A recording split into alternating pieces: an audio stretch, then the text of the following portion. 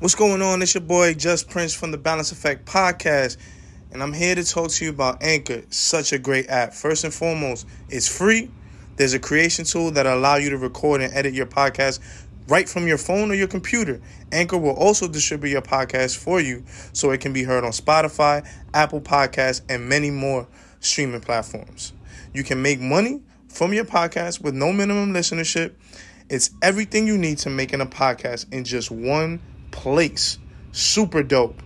So download the free Anchor app or go to anchor.fm to get started today. And this is definitely Balance Effect approved.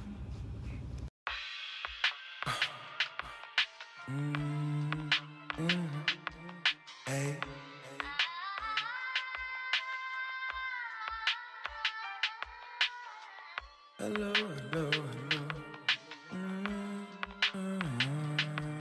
Yeah.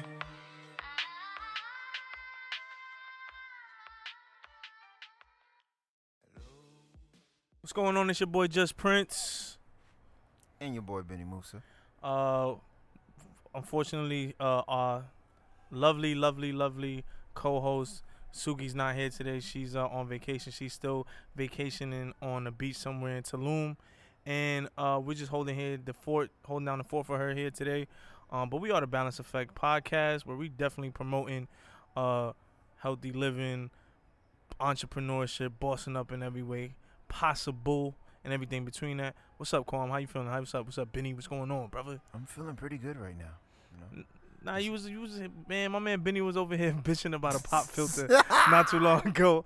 So he just doesn't understand that. Guess what? I need to protect the investment, man. It's part of the brand. Look at my face. No, definitely. We gotta definitely protect the investment in the brand. But Yeah. don't worry, as we grow, everything else grows. We gonna update my the pop filters. My stomach would be slimmed down, but right now, quarantine, whatever. Don't so I listen to him. apologize. Don't listen to him. You get what I'm saying? It would The definitely. girls Trust still me. call him Poppy. And that, I mean, we're not gonna get into that this episode, so we're just gonna leave that alone right now. We're gonna definitely leave that alone right now. Get them sugar. Yo, this dude doesn't respect my shit. I'm getting upset now. I'm getting really upset right now. Like, there's clearly no freaking respect, man. This shit is annoying. But in all seriousness, this is the Balance Effect Podcast episode 2. We're rocking out. It's me and Kwame. Sugi's not here, but we're gonna hold down the fort for her, like I said in the beginning. So, kind of to give you a recap of what we were talking about in episode 1, we were kind of giving an introduction to myself and Benny and kind of how I, started with this whole podcasting thing.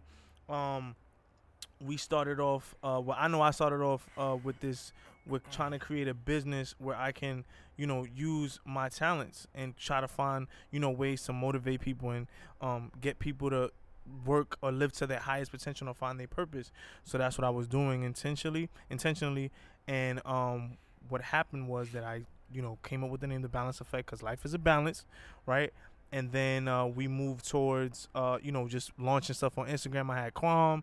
I had some other people there.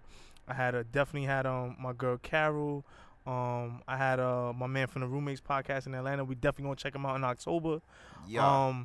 So we had a few people there. They were all, in their, had their own way of doing things in their respective fields of business and how they came about and how they were able to maneuver through this quarantine. So that's how kind of we got started. So then I called Kwame, I called Sugi, and I was like, yo, listen, we just gonna go. We just gonna do this. You know what I mean? And I know I keep calling him Kwame because he's Kwame, but to the world he's Benny Musa, so it's whatever. But yeah, to me he's Kwame, so it's whatever. But no, Benny Musa, we just doing this and we're trying to inspire people and show people that we're young, we're millennials. Yes, sir. We're the older millennials. Don't get it twisted. Yeah. Back pain old. You know what I'm saying? We the older millennials, but we definitely get into it. So kind of like in this first episode, what we gonna call it today, Kwame? Actually, the second episode. Oh yes, excuse me. Wow, sorry.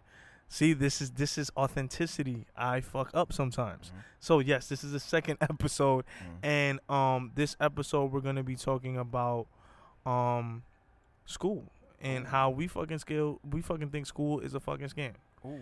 It's a scam. So we kind of gonna talk about our things and how we dealt with school and what came about it, and then touch on some other subjects, but I'm gonna let Kwame take over with the whole school thing because I have so much stuff to say. But I know he's a little bit more concise with his words than I am. Well, ladies and gentlemen, I'm gonna put a disclaimer out there. I didn't finish, so I'm no expert on school. Okay, so for me, man, 2008 was just a weird time in life in general, right? It's like the whole, housing market crashing. A lot of people don't realize how much like those little, I won't say little, but events like that really affect you on an individual level. Mm-hmm. And I think for me, the fact that it was we couldn't really afford to pay the ticket that I chose this from the school that I chose to go to my first year, being that there was a situation going on where we had to save the house and all these other things going on all at the same time, and just adapting to being a new adult is different for you depending on your sort of like income bracket, if that makes any sense. Mm-hmm. So for me, it was just like I'm going to school, but then I could barely afford books. You know what I'm saying? Or Right. I could barely afford the gas to get to my classes on time. Like having two jobs, but then it's like you have two jobs. That's a full-time job. Plus you're going to school. Like that's full-time. That's a lot. That's a lot. Yeah. It's not just like full-time at one job. It's 4 hours at the least. You Mm-hmm. get what I'm saying? At two different jobs, sometimes 80, 100 hour weeks. Sometimes if you play it right, Yeah. right. That's how I thought was the right way to hustle. But I say all that to say, with all that time and energy you putting into, these other companies and stuff like that, like you taking away from yourself and your ability to focus in school. So that was one aspect. The affordability aspect just made it real tough for me to really take my education seriously. Mm-hmm. And then you talk about distractions that will come up, being that I was when I was away for that year when we had first met. That was probably the best I've been as far as like school goes. Mm-hmm. Really taking what I'm doing seriously and stuff like that. But once I came back, that discouraged me, and just being around my hometown friends and stuff like that kind of distracted me from being able to execute. So that's like the emotional side to it.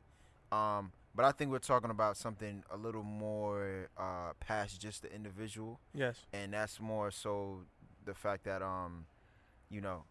the lack of knowledge that a lot of people go to school with, not just like your algebra and your calculus and stuff like that. We're talking about life knowledge. We're talking about understanding how the system works. It's something that a lot of even our parents sort of fail to teach. I hate to say it like that because I don't like to project, that kind of energy. But, I'm going to say it like that because that's how I felt at the time. They failed to teach that because they have been brought up to just be implemented into the system, as opposed to creating a system or even understanding what they're working in. It's just like, I'm just going to, follow 1, 2, 3, and then I get 3, 4, 5, 6 back. I think that changed after 2008 for the world, period. You know what I'm saying? And we were in the midst of that change. I hate being so long-winded, but the point I'm trying to make is, for me, the scam was for me, the biggest thing about it was like the lack of information for going into school. Like, for example, Right.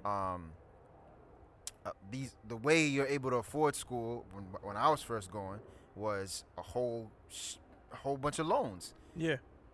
To this day, I don't even know half the name of them. Like, you know what I'm saying? Yeah. Gabe will be able to tell you a lot better than I can, but for me, I just thought it was like, okay, like I did my job as far as like, getting my 3.0 grade point average in high school, or 2.7 or whatever it was.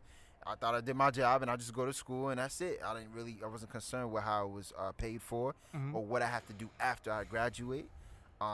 how to even play school properly. Meaning it's really about the network, and the course. reason why you'd want to get into a prestigious school is because you're gonna be going with prestigious families who afforded this from like their generation before.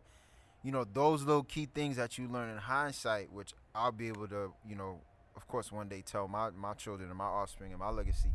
But for me, it wasn't like that. I had to figure that out the hard way. Right. So all that added up to me eventually having to drop out and really play the game of life. You And we yeah, of course. Like that's kind of like, I think everyone has to play the game of life, and I feel like what happens is that, you know, we are conditioned. I was talking to a few people about it, and I'm like, you know, coming from a Hispanic home, Caribbean home, it's very difficult to kind of break that mold, or that break that understanding of, you know, they feel, especially when it comes to like Hispanic, Caribbeans, all them people, they really feel that, you know, having a degree or going to school and finishes is like the epitome of life. Like that's like the highest peak. Like you are successful, you made it, right? And obviously maybe 50 years ago that was the thing, but now not so much, right? Because technology has changed. The way people make money has changed. Like now people are legitimately making money through their phones. Yeah, absolutely. You know what I'm saying? A lot of money so it's very hard for you to now condition yourself to want to just go to school for whatever experience. The reason why I wanted to talk about this, and the reason why I feel so strongly about it, because I think that school is a scam, right? School is a scam to me because what? School, right? It's like basically, how can I explain it to you? Like school is a way to, it's like almost like it's supposed to be an institute for learning, but it's an institute for making money at the end of the day, because the cost of tuition, the cost of the way they make their money through like basketball and football and all those things, and sponsorships by all these bigger companies. And like for a very long time, these players, they were called amateurs. They weren't able to even use that money or they weren't able to use their likeness, because then they wouldn't be considered amateurs, they'd be considered professionals, while the school is just footing the bill for them to, like, for instance, Zion went to Duke for free, right? Because he had a full ride. He only went there for 1 year. Do you know how much Duke made in that 1 year that he played? Almost $100 million, right? And now the question would be, not to cut you off, but just to add like that devil's advocate. How much do you think it was to send Zion to school, full ride, knowing what you know about school? How much? Okay, I tell you this. I think it was a very small fraction of how much Duke got out for what they'll pay for him to go to school. The second question is, how do we know that Duke made money directly? That $100 million that you talked about. Well, that's okay. So it will all be like, it's like NCAA. All those people benefited because what happens is that the way that these schools make money is when they get picked up by these big networks. So I'm talking about CBS, ESPN, all those other things, right? So what ends up happening is that you have these individuals that are able to, you know, bring these big schools, because, like, I mean, you know, the big schools in college, you got the Dukes, the Syracuse, the UConn, what's that, Arizona, Penn State, what's that, Florida, you know, all those type of places, and UNC, you know, all these type of places are big schools. So these big schools or whatever, these are like major programs. So they already are conditioned to a certain standard. So every top recruit for like any type of sport is going to be highly recruited to go to those type of schools, because that also brings more money to the school, sponsorships, and you also have people that graduated from the school that also are like sponsors that they give. I don't know the correct term, but they basically give money to the school. You know what I'm saying? I think it's bouncers, or I forgot the name of it right now. It like escapes me, but basically they pay major money for the school. You know what I mean? And like that stuff is big business. Big football, basketball, that's big business. You know what I'm saying? So it's a scam at the end of the day, because at the end, like if you're not an athlete and you're not getting a full ride, you're gonna be footing up 50,000 to go a year to school. And at the end of the day, if you don't go get a job that's gonna make 100,000, you still like it's not gonna equate to the amount of debt that you get, right? So I use myself as an example. When I went to school there, this was like 2006, 2007. I went there to Franklin Pierce University. I was there. I wanted to get away from my house. I was like, yo, I'm just gonna go away. And that was probably the biggest mistake of my life, because I didn't, like you said, it was a lack of understanding, right, of what I was getting myself into. I was initially given my financial aid package was like this. It was $5,600 from Pell, and that was for the entire year. So just rounded off to maybe $2,700 per semester, right? Then I was getting an $11,000 SAP. Then I was getting an additional $6,000 Stafford loan, right? And I didn't understand what a Stafford loan was, but at the end of the day, it's a subsidized loan from the government, whatever, right? So basically, I got that, and then that loan, I didn't know I had to pay back. I thought it was part of my financial aid package. So I was like, oh, they basically giving me $11,000 to go to school, when I had to pay that back. So really, what they was giving me was like chump change. But the cost of tuition there at that time, this was 13, 14 years ago, to go there was $32,000 a year, right? So $32,000 a year, I still have to foot a bill of upwards of $20,000, right?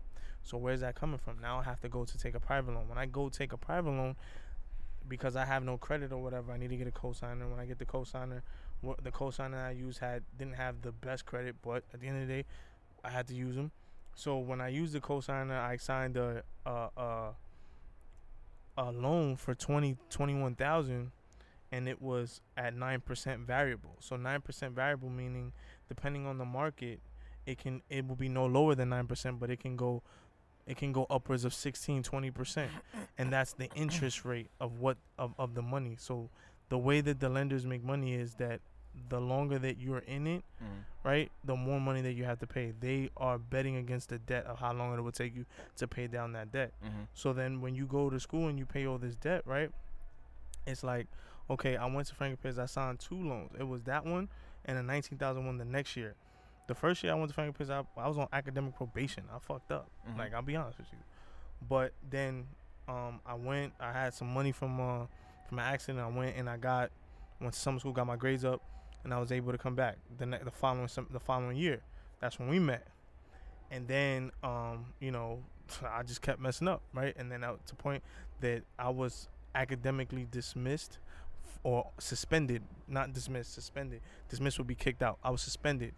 So I wasn't able to go back the following year, but I didn't because at that time I was already in $39,000 in debt with 1.9 GPA and no degree, right? So I come home and I'm just like, yo, this shit is a scam. So then what I do? I go back and I go to another school and I go take out more loans in another school. Yo, I didn't get a degree in that school either. Ended up dropping out, right? I became a professional student because I didn't know what exactly I was going to do. Now, I want to tell you that school is a scam if you do not know what you want to do. Right. You want to go to school to be a doctor, go to school to be a teacher, go to school to be whatever. But if you do not need to go to school for it, and you could just pay for a course to do it, it'll save you money on the back end, fine. Like, I would tell whenever I decide to have kids, like, if my kid want to be a cop, okay, cool. You can go to community college, you go get 60 credits, and you go be a cop.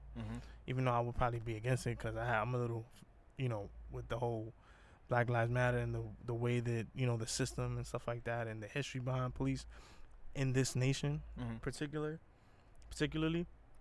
But, just an example, like, listen, if you can save money, like, I would want my children and I would want all the viewers and our listeners to definitely look at this and say, like, yo, I don't want to come out of school and be behind the 8 ball. I don't. Right. It doesn't make sense. It doesn't compute to me. Like, what the hell am I doing this for? Right. You going to school? I was like, oh, you're bugging. Like if I had known what I know now at 31, at 19, 18, things would have been different. Yeah. Right? But then I finally, I got my shit together, went to school, graduated, I'm teaching now and stuff like that. But at the end of the day, it wasn't fulfilling, right? I went to school, blah blah. I paid, my job paid for it, some of it. I paid the other rest. It was definitely a lot cheaper than what I paid, right? But see, it's like that lack of knowledge. And what I'm saying is that, like I was saying, with that goes to say that, like, with the whole, condition of my parentage and my childhood and stuff like that, and what was instilled in me is what was deemed as successful, Right. hindered me as far as where I would have been Yeah. now if I had known better then, right? Right. Because you're conditioned to just be like, yo,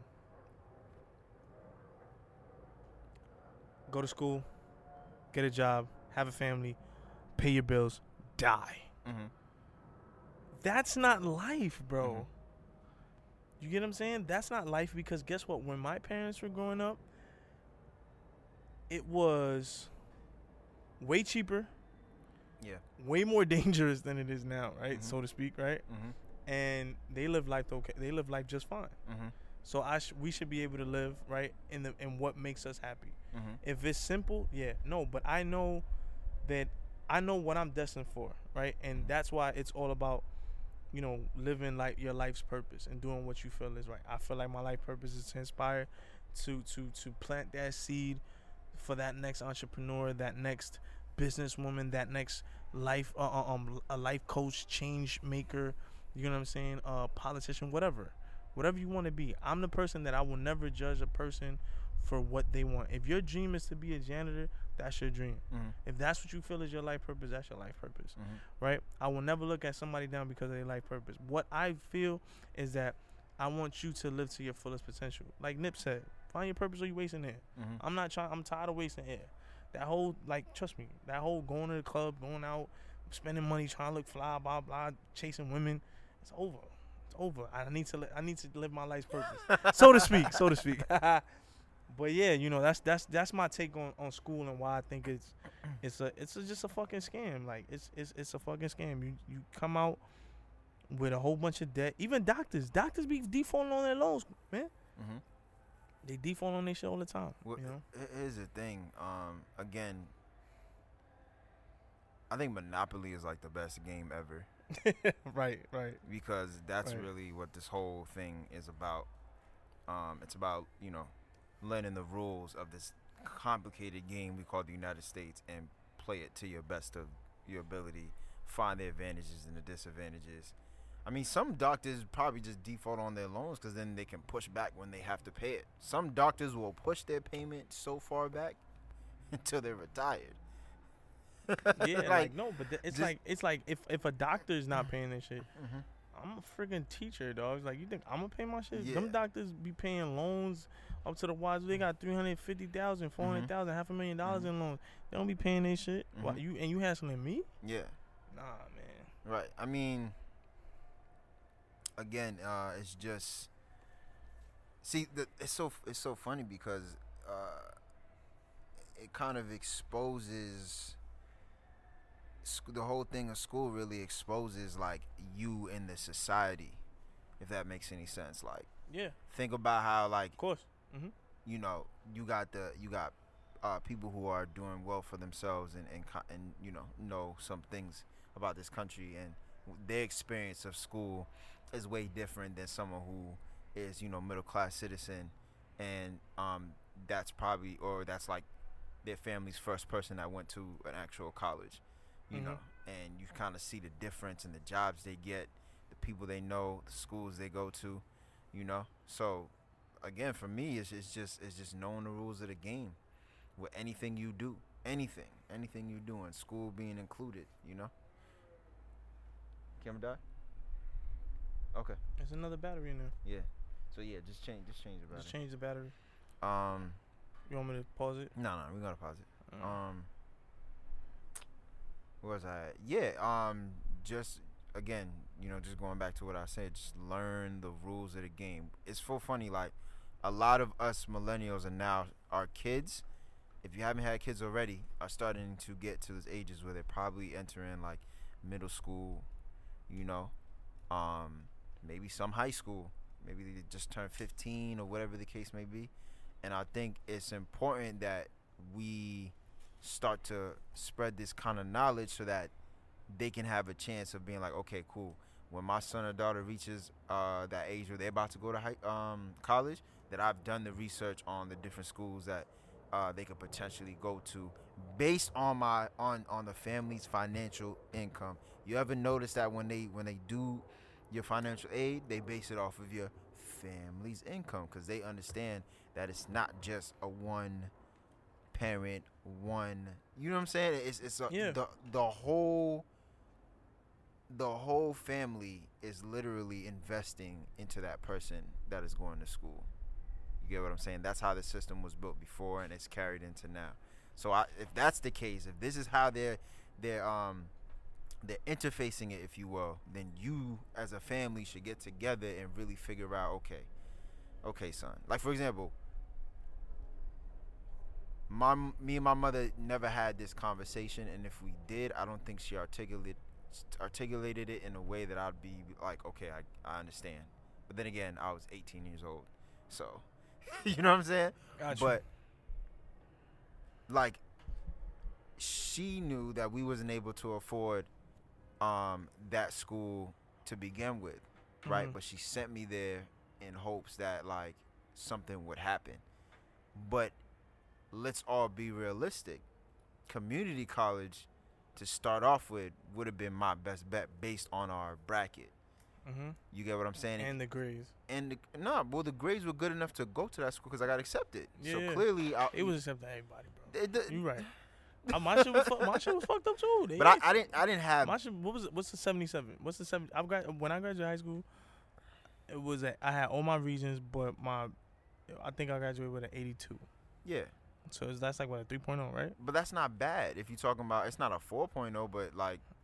Yeah. Then it's, that's another conversation as far as like how well you're supported for Mhm. going to school, how much distraction you have going to school and all that stuff. But the point is, like, it was good enough to get accepted, whether they were doing a mass acceptance or not. They wasn't accepting nobody that was having like a 1.5 or like. No. Yeah. Of course. They had to see that. Oh, nah, like. There was some type of Right. academic. I don't know what's that called. Like some type of. There's a potential there. There was a potential for you to be like supersede what you had your performance in high school. Yeah. So, the objective way of thinking about that would have been go to this community college, do your 2 years, figure out what you want to do, preferably figure out what you want to do before you even go into any type of school. Right. And then from there, they see that it's proven that you can do well in that kind of structure and that rigorous of a program, and then they can move you to the to a better school. It's how I should have plotted it out. But the dream as it was sold was, no, you want to go to a 4-year, Right. get your bachelor's, all that kind of stuff. And some people just Mhm. can't afford that. They just can't. Nah, you're right. They You know? can't really necessarily afford it, and it's all these other people in these communities. Their parents, like for instance, in like the Jewish community, they have bar mitzvahs. When you're 13, you become a man. Mhm. Like, so they giving you $50K or $30K or whatever, or they giving you a deed to like some type of land or whatever, right? You have some type of, footing, right, to be able to make it, right? But us minorities and what we kind of go through and stuff like that, we aren't conditioned with that type of thinking. Like, for instance, when I started this or whatever the case may be, I had to start it on my own. Nobody was gonna believe in my dream, and that's okay. Mhm. I don't expect anybody to sponsor me or look for me or look at me and want to be a part of what I'm part of, because that's not their dream. That's not what they want to do. But in those communities, right, it's very easy for you to go to your uncle and be like, hey, I got this idea. Can I get 20K? Mhm. Okay. Here goes 20K. Mhm. I can't do that. Right. I don't have that luxury, right? I don't have that luxury to do something like that. Like, I have all these ideas, right? I have all these things that I want to do, and I've realized that in order for me to do that, I had to sacrifice, and I had to take it upon myself to do those things, because it's like, sheesh, if I don't do it, nobody gonna do it. I didn't come from a millionaire. I didn't come from money, so money gotta come from me. You know what I mean? And I felt that had I known what I know now, then I probably would have never gone to that school. I probably would have even never met. But I guess school is not that much of a scam, because I met probably one of my best friends, right? So like, we were able to connect, and we've been straight ever since then. It's 12 years, man. Like, it's a long time. you know what I'm saying? A long time where we've connected, and we stayed close, and always stay in contact, and I came to you with this idea of trying to do this, and you was all with it, and even helped me in kind of like strategically how to do things and stuff like that, because at the end of the day, no one is an island. No one person is an island. They're always gonna need help. Yeah. And I always appreciate you for that and stuff like that. And Suki as well. Even though she's on the beach and stuff like that, but tanning and all that. And we over here in New York and shit like that, tanning with the light, like But no, seriously, like I said, if I had known what I know now, then I probably would have never gone to that school. I probably would have maybe even gone to community college. I probably would have been at a better place, right? And then it's like also the understanding of like your finances and that and those things. They don't teach that in school. Did they teach you that? I didn't know. My mom told me what it was to balance a checkbook, because my grandmother was like very meticulous when it came to that. Like, she's like, okay, this is the money that came in, this is the money that came out. This is I'm supposed to have left. You get what I'm saying? So it's like, yeah, it's just like no pun intended, but it's a balance. And I feel like with school, like, you constantly going to school and there's no real balance. You know what I'm saying? In this country, there's no real balance. You know what I'm saying? There's no real balance in the sense that you literally I'm putting myself included. I literally, pre-COVID, right? It was just straight up come home. Yeah. Or leave my house early, wake up in the morning, take a shower, brush my teeth, go to work for 8 hours, go teach at night, get home at like 9, 10 o'clock, shower. If I get, because I was starting to kind of go back to the gym again, trying to get my body right or whatever. But it's also it's kind of hard, right? Because it's like I condition myself to constantly be working. So it was like, now I'm taking the time where I need to focus on everything. Everything is, like I said, is a balance, right? I have to have everything has to have a balance. When it's too much of anything, it's not gonna be good. It's not good for you. So that's kind of where I'm at with it, and that's how I feel about schooling particularly. Straight up, like that's just what it is. Like, I would tell anybody that. You know what I mean? Like, I remember when I graduated school, like, I had some family members tell me, like, are you happy? Are you content? Like, you have access now. And I was like, what fucking access are you talking about? What access? Access to what? To more money? Did they ever tell you like what that meant? It was more of like, I guess I'm more accessible to better paying jobs, I guess. Yeah. But it's like, I'm not gonna leave the Department of Education where I'm off in the summer to go work 12 months at the year and only get 2 weeks off when I get 10 weeks in the summer alone. Right? Teachers only work 180 days a year, right?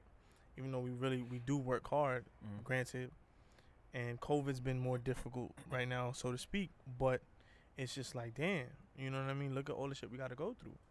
But when they said, when that particular family member said access, I was just like, bro, what are you talking about? Yeah.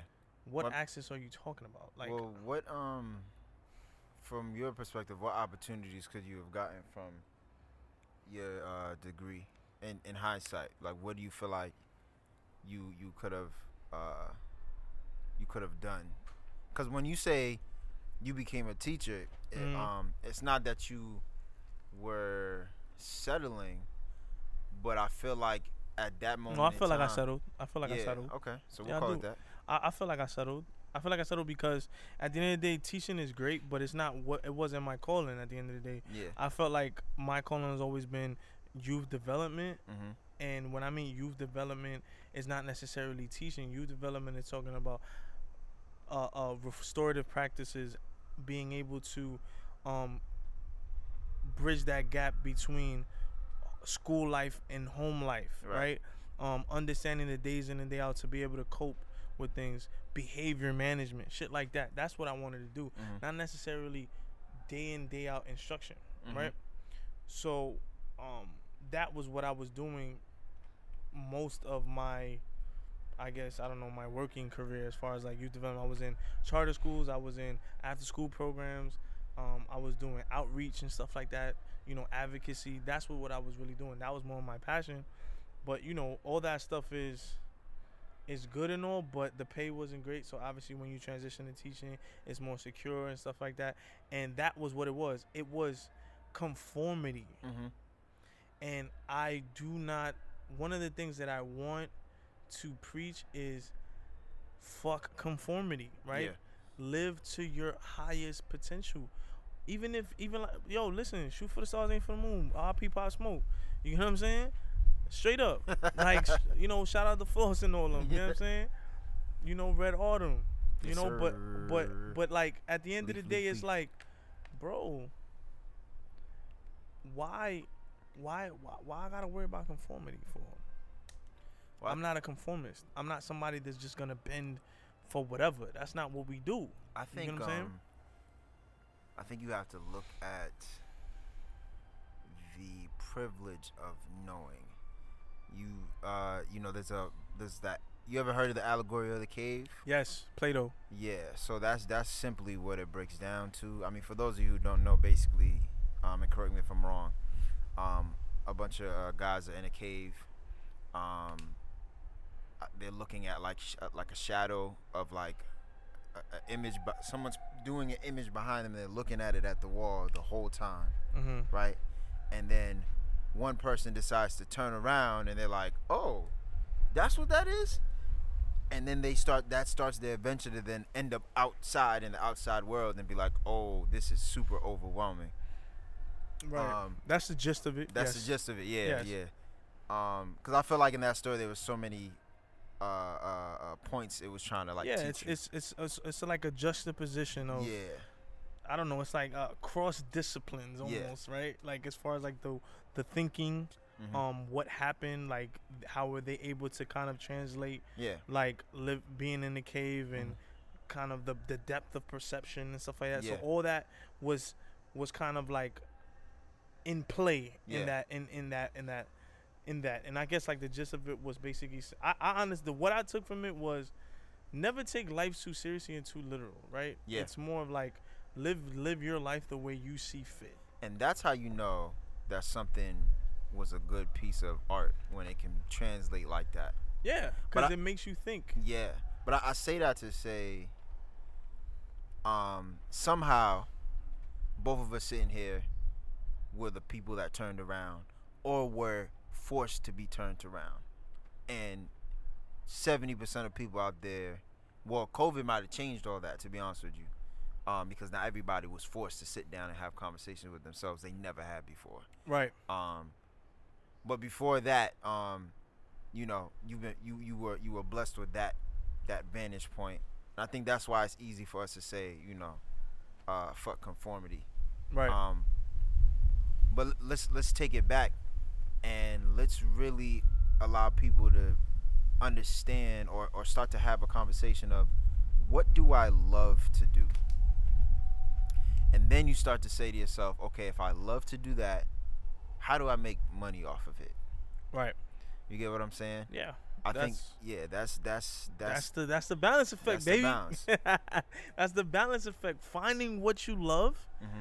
and understanding that this is what it is, and then you actually flip it and use it as a tool to motivate and push the masses. And the reason why I wanted to make it that simple is because I don't think purpose is a very vast, Very broad, right? very ocean-like. Very general. Yeah.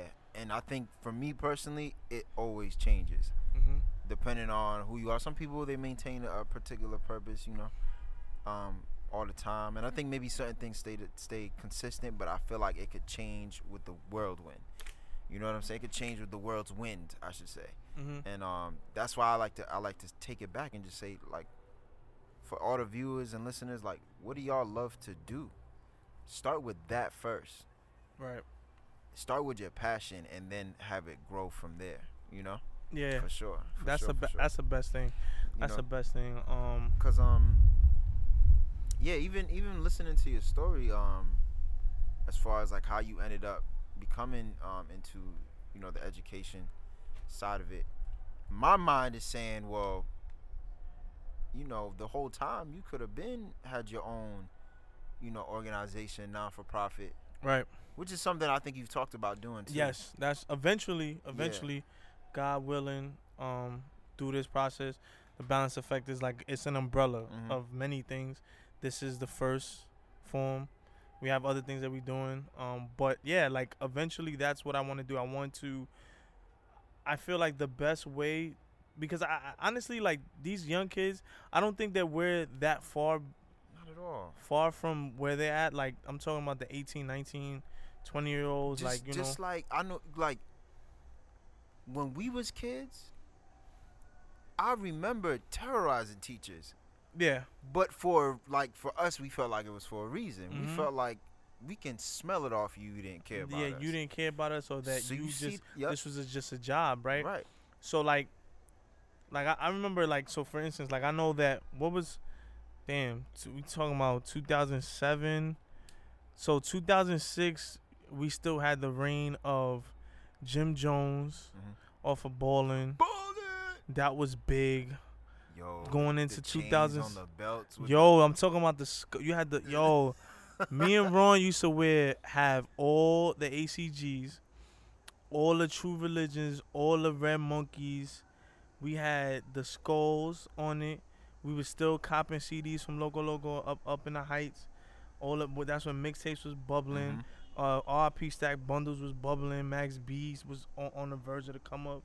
You know what I'm saying? So, like, then it was like, then I got into, like, I was still also in my BBC Ice Cream and Pharrell heavy, and what were we doing back then? Bape might have just hit the scene. No, Bape was, I wasn't wearing it because I couldn't afford it. Well, I had one Bape sneaker, but it was literally because I had saved all my money from working in the library to buy it, because back then, to get a pair of Bapes was retarded. I mean, they still expensive now, but... Yeah, they expensive now, but it's like, it was like, I remember I had the purple ones. It was like the purple star, and it was the gel, and it had the see-through bottom on the toe, and stuff like that, and it was white and purple, and then I had the monkey with the Bape monkey, and it said Bape across, whatever. That's what I had, and that's what I was into. And then, like, you had the ice cream sneakers, the Pharrell joints, and then, like, then it was like, and I was still an avid 50 Cent fan too. And then that war came about when I went to school, when it was him and Kanye fighting or whatever the case may be. For graduation. And Curtis. Yeah. You know what I'm saying? So that was the big thing. I mean, TRL was still out at that time. So, like, I knew what it was. Like, it was very trendy in New York at that time. This was right before the market crash. It was a lot. You know what I'm saying? So it was a lot of things going on. So I could relate to the changing of the guard for, like, the kids that have now, right? So, like, we was living, when I was in high school, I went to high school during the Bush years. You know what I'm saying? I went to high school during the Bush years. Talking about 2002, 2003, 4, 5. You know what I'm saying? So it's like, I went to school during that time. So then these kids are going to school. We're going to school during, like, Trump time. It's very similar. You know what I'm saying? It's very similar. So, like, I could definitely understand, like, what's going on. You know what I'm saying? And, like, I understand, like, what they're going through, because we kind of went through it, so to speak, right? So, I get it. I get it 100%. 100% get it. And wow, there is a lot of parallels, even with the resurgence of Black Lives Matter. Yeah. Where in 2014, 13, That's 14, what 15. like it was 2012 Trayvon Martin, Yeah. then 2014 heavy with Ferguson Right. with Mike Brown, Yep. and like the water crisis in Flint, Yep. and all that shit happened during Obama years, man, Now- and like Now, I mind was you, very those- critical of that. And mind you, those kids that are out there now, they are they were like 12, Mm-hmm. 10 in 2010 and 2012. You get what I'm saying? And that's the generation right after us. So Yes. that was a good point. A lot of parallels between us. A lot two. of parallels, so we can kind of relate to like some of the stuff they're going through. Like back then, there wasn't a lot of money that like they wasn't summer youth or whatever.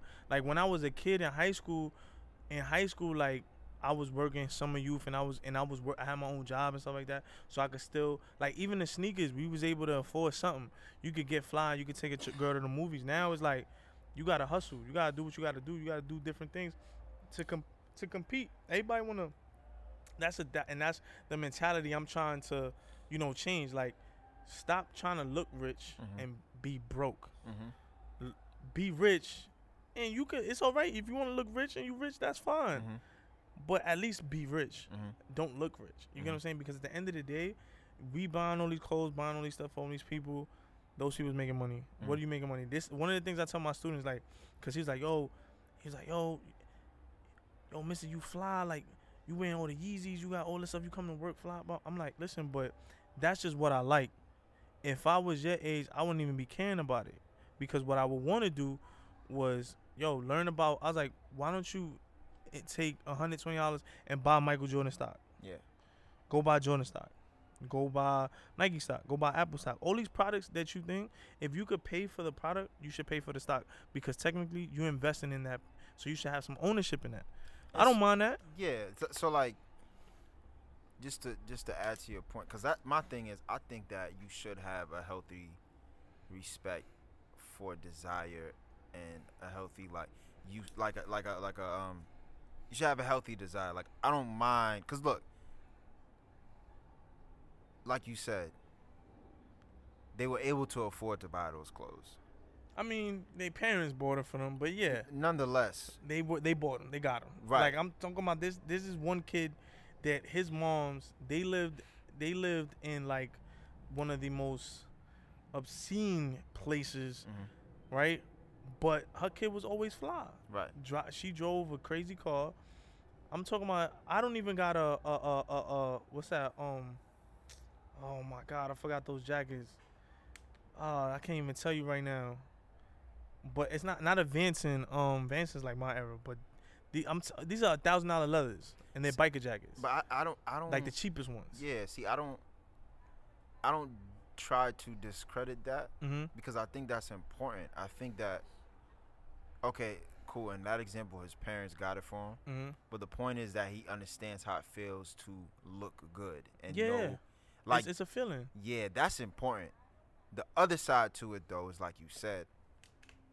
Okay, if you're gonna buy that, you should figure out how to own it. You should figure out how to make it. Yeah, You see what of I'm course. saying? Like, that's what we need to be telling these kids, instead of telling them like, man, don't be wasting your money on every single Jordan, because they're gonna do that anyway. They all gonna do it anyway. But it would be dope if you telling them like, oh, I see you got those Jordans. I think you should look into their stock. Yeah, that's what I tell them. I said, listen, I think you should look. I said, if you like this product so much, you should own it. Or go on a resale. You know what I'm saying? Like, I said, and I used to tell them how I used to make money too, like selling sneakers. I'm like, okay, like, let's say if me and my brother, we able to pull up $2,000. Let's say you scrape up $2,000, and we'll be like, all right, what sneakers are coming out between now and Christmas? What's the most popular sneaker that we can buy, and how much can we get it for, and how many can we get? So I remember the first time we did it was when the Concourse came out. We did, this is 2011. Yeah, 2011. And I was like, December 2011. I was like, all right, cool. So this is what we gonna do. I got 1,500. Well, how much you got? Oh, I got 5. I got 7. Okay, let's go get these Jordans. How much we get the Jordans for? All right, he's saying the retail back then for those Concourse, when they came out in 95, it was like 120. When they came out in 2011, they was 200. That was the first time the Jordans was $200.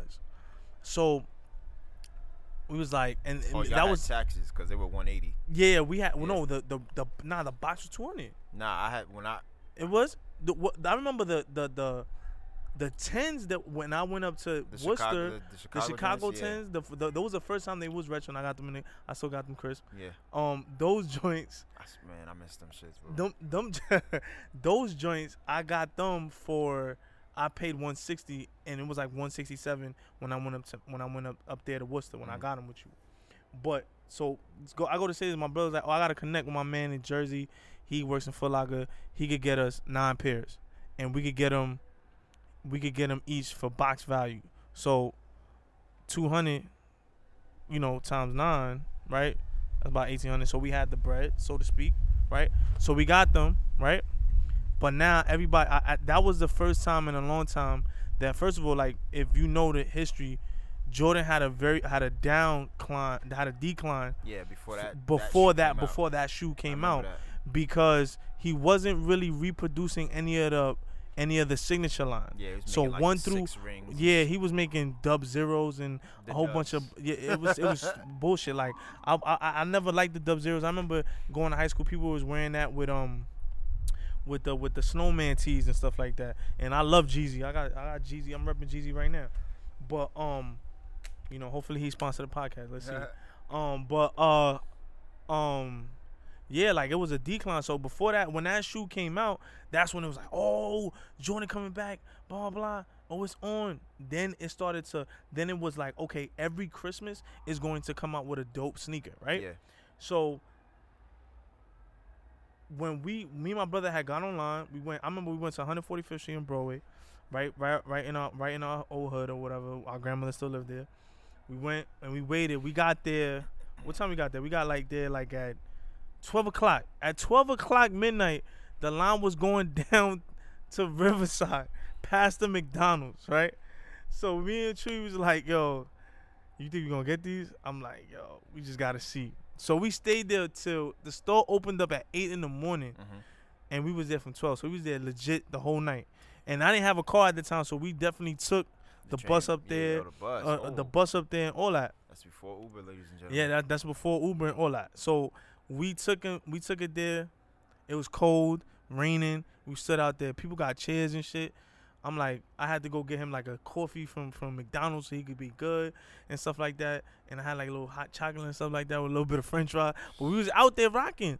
And then this was before he told me about the plug. So then we out there, we didn't hit nothing. They actually get into a fight. That's how it always went. They get into a fight. People trying to knock people's heads off for a pair of sneakers. So I'm like, damn, all right. So then I'm like, me and Tree like, oh fuck it, we gonna go across the bridge. We gonna go to the Bronx. We gonna go to 149 and see what 149 looking like. Dub, Fordham, dub, and we doing this all literally public transportation. So I'm like, damn, okay. So then when he finally told me about the plug, I was like, okay, cool. We got 9 pairs. Me and him were able to get our pairs for free and make money on top of the money that we initially invested because we got the sneakers at box price. So with the box price at $1,800, we put up.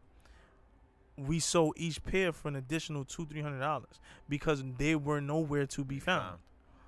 You get what I'm saying? So I had them. Like people were selling, like people had like the B grade joints. The B grades are the ones that like they have the imperfections and stuff like that.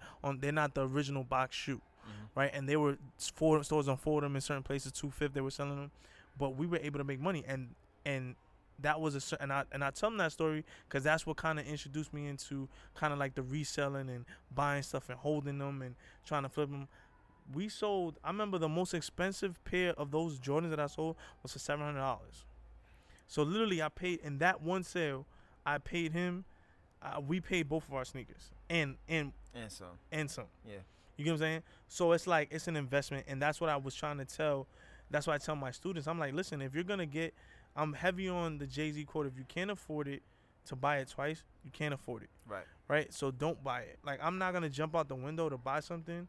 Well, I know I'm gonna be fucked up for the next couple weeks. Yeah. Like them days of going broke to buy a pair of sneakers. No, that's dead. Like I haven't done that since I was like 17. Yeah, whenever you want to take risks on your money or make investments, you should have the money. You should have the money twice, three times over. And this should be a way that you're able to always get your money back. Right. You get what I'm saying? So that's why I'm like, yo, if you're gonna do the sneaker thing, you could always get your money back. Like Jordans and stuff like that, because of like branding and all that.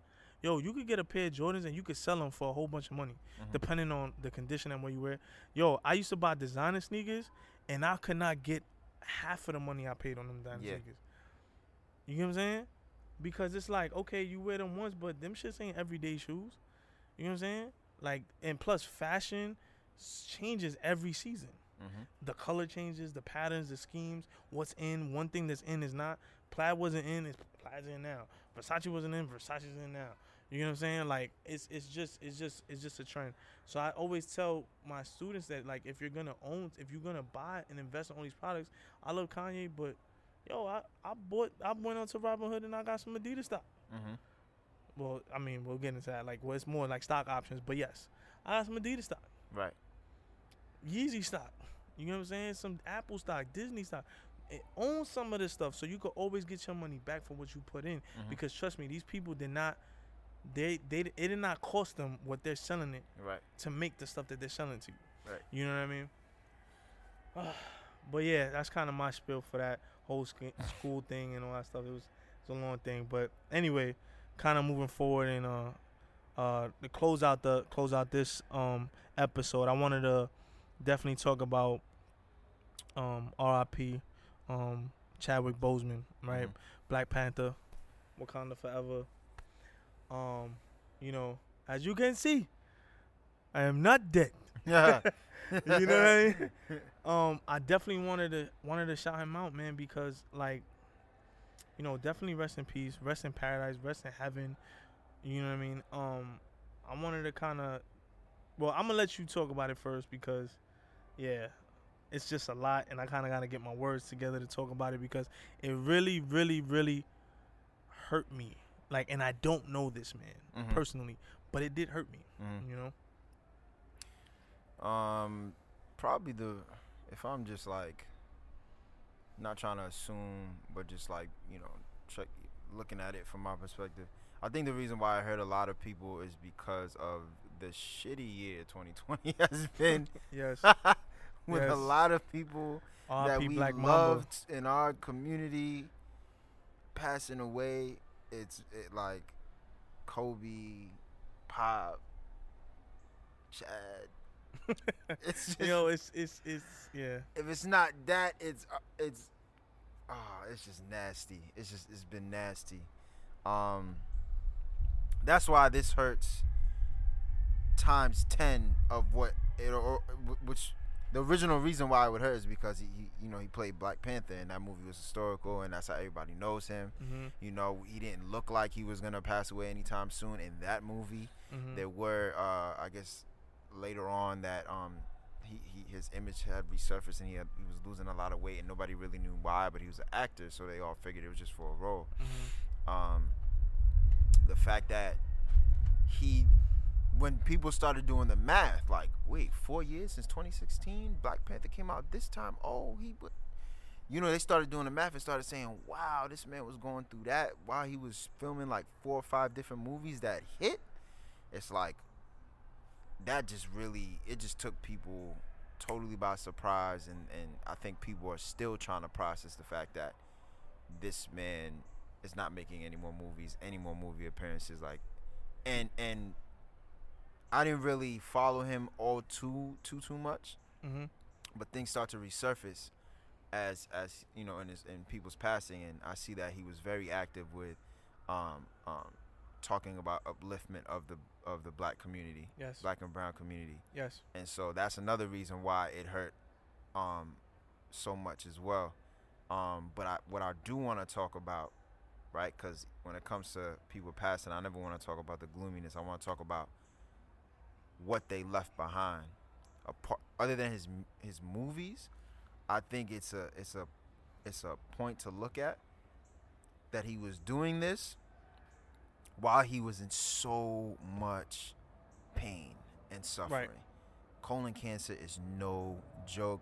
we're talking about like what, like a 90% fatality rate. It's like it doesn't come to play, and Yeah. the way it comes is that you don't know until it's too late. Who was it? Was it something Fonda?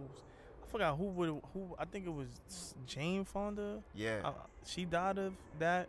it's a beast. It's a beast, right? And it goes to show you of the stuff that you put in your body, and like why like I'm definitely gonna be blogging my journey now from now until my birthday. I told myself that I was gonna get back in shape, and I told myself that I was gonna do the right thing because that stuff really hurt, man. Like Yeah. it's like, yo, you don't like the man was relatively healthy, right? He looked healthy, right? But it's like you don't know what you put in your body and the type of stuff that you eat. But before we get to that though, I just Mhm. want to finish the point by saying Yes, like, my fault. I'm sorry. no, that because that was a good point too. Somebody is always going through something worse than what you are perceiving is bad. Right. And the fact that he still worked through that should be a lesson to everybody. There's no excuse to get what you need done. And honestly, that was, like I said, I believe in higher power, I believe in God. Like, that was divine. That was like, for 4 years, you battled it, and when you found out it was stage 4, and it got held back for 4, it was what do they call it? Not, I don't think it was in recession, but Mission. yeah, okay. Yeah. So you were able to fight that off for 4 years Just and going do the through surgeries. movies Mhm. you made that some would argue that really strengthened the psychology of the black community. Of Like, course. come on, that's divine. That was meant to be. You know what I mean? God rest his soul, but that was meant to be, and then you passed at this point in time. Mhm. I think that's powerful. That's the real, gem right there. Of course. For sure. Go all out. Live to your greatest potential. Mm-hmm. I mean, it hurt me a lot because it was okay. So one of the parts that were very difficult for me to watch because of my relationship with my father was a part when he became king. He was crowned king, and he went into the ancestral plane, right? And he sees his father. His father talks to his father, and one of the quotes his father says is, "A man that hasn't prepared his children for his demise or for his death was never a real father. That's Or a didn't do a good job." That's a fact. Because he was so worried about being a good king and being a good thing and stuff like that. And he had his hang up with his dad. And you have to find your way, your path, right? You can never be your father. The sins of the father should not, cross over to the son. You know what I'm saying? And one of the parts that stood out to me, and it was very hard because first of all, I feel like that was the greatest Marvel movie they ever created. Mm-hmm. I mean, obviously Avengers Endgame beat it, but that's when I'm talking about money wise. But the joint made a couple $1 billion. You get what I'm saying? I went to go see that movie 3 times. Yeah. Like in theaters. You know Right. what I'm saying? And I even bought the DVD. You know what I'm saying? Not the DVD, the digital copy or whatever, right? So it hurt me a lot because of the actor, right? Not the Black Panther portrayal. Yes, I loved it, blah blah. I had my thing with it, but the actor, right? So a lot of his work and his words of living your purpose, of finding yourself, what's important, how Denzel Washington also kind of like created his career because of being able to finance his thing to go away to school and stuff like that. We gotta understand too. Shout out to Denzel Washington. Nah, he does things quietly and you don't even know. Yeah, and he, like, a lot of those guys understand putting people in place Mm-hmm. to carry on the legacy of the whole, like, diaspora. Mm-hmm. It's different with him and a lot of people he talks to. Mhm. That's why that's so brilliant. Like, he could have took whatever role it was or whatever or not the role. I'm sorry. He could have just not paid for him because he didn't know him, but he did that. Didn't even know if he was gonna be who he was, but took the risk on his own kind. Right. Like, that is special. That's Nah, special. it's definitely special. And then like he did all these. So basically, 2016 he was diagnosed. 2016, for those who don't know, that's when Civil War came out. That's when he was officially introduced as the Black Panther, right? 2018 comes out, Black Panther movie. Also in 2018. Is it 2018 or 2019? I don't know. I'm not sure. I forget. I think it was 2018. Black Panther came out, and then he reprises his role again in both Infinity Wars and uh Endgame. Endgame, right? And I guess bugged out like how in Infinity War they made their great stand in Wakanda. You would think they'll do their great stand in America, something like that. No, they did it in Wakanda. Why? Cause black people fucking rock, bro. Fuck out of here, like that shit crazy to me. But he did that. I say this to say that throughout this time, through his pain, kind of picking on back what you were saying, he was able to accomplish all those things. So like I was telling my brother, if that shit don't inspire you, bro, yo, he did Jackie Robinson, James Brown, Endgame, Infinity Wars, Black Panther. He worked with Spike Lee. He did a whole bunch of other movies. He did some philanthropy work. He was one of the biggest donators for Make-A-Wish Foundation. He was going to deal with people that had cancer too, and you didn't even know he had cancer. And it's like, damn, bro, like if he could do that in 4 years, shit, I'm not doing enough. I'm not working hard enough. That's a fact. And I'm bitching about, yo, like, oh, I can't get people to fuck with me when I'm doing this. No, bro, like, do it yourself. Grind. When people see you grind, they gonna leech on regardless, because they gonna see that you doing something that you haven't done. So I'm just gonna go and I'm gonna push. So I say this to say, like, Chadwick Boseman is an inspiration. Rest in peace to him. You know, he inspired the world. Like, that movie, there was so much symbolism in that movie, even with the antagonist Killmonger. You know what I'm saying? He was like, I can heal you after he stabbed him. And he was like, nah, why? So you could lock me up? Nah, bury me in the ocean like my ancestors, because they even know that, you know, death is better than bondage. You know, that movie was great. Yeah. You know, and Chadwick Boseman was a great actor, and just, it's tough. I'm not gonna lie, it's tough. You know, it's hard. If people say like, yo, why you crying over a celebrity, or why you so down over a celebrity, man? Like, you don't understand, like, what these people do, that is inspirational. Kobe was inspirational to me. He was my favorite player. I have every, you know, I watched every game, everything. When he tore his Achilles, I saw all that. I saw his championship. I saw his downfall. I saw when I thought he was gonna go to jail for a long time when he did what he did, right? Which he didn't do. You know, what he didn't do, right? But what he allegedly, the way they tried to say that he did. Yeah, it was right. It was allegedly, and then guess what? They found out that shorty was just like, yeah, you get like, yeah, we just not gonna go there. But anyway, yeah, we just gonna, like, I'm just, yeah, like, it's just inspirational, and like I'm always going to feel a way about people that have impacted me in some type of way, and both of those individuals have impacted me in an immense way, where I feel like that I have to live to my fullest purpose, live in the Mamba mentality, do what I feel, listen to my gut, and do what I feel is best for me, and live to be my best self every day, or work to be my best self every day, you know? That's it. You know, definitely. Yeah, that's just where I'm at with it, you know, with that one. It was sad to see him go. You know, another brother in this messed up times that we in. But we gonna keep pushing, we gonna keep inspiring, and we gonna keep doing what we feel is best for the culture, right? That's what brings us here, man. That's what brings us here every time, and I appreciate you guys. I appreciate you. I appreciate Suki. I appreciate my cameraman. When this happened, I literally called all my peoples, all my closest friends, and I said, yo, if I never said it enough, I love you. You get what I'm saying? I love you, because you know, this guy's an asshole. But no, seriously, like, I love you, man. Life is not promised, man. Life isn't promised, and it's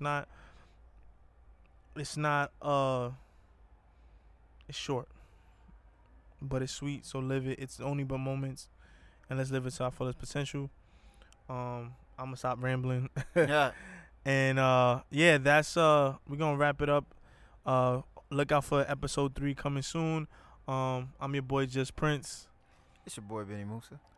Sugi is here in spirit, and we are the Balance Effect. See you. We out. Peace.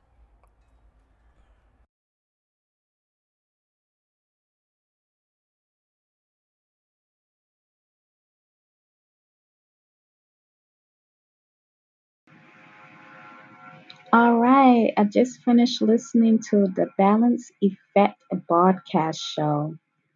Whew, this show is very informative. It's very inspiring. I recommend everyone to listen to this podcast.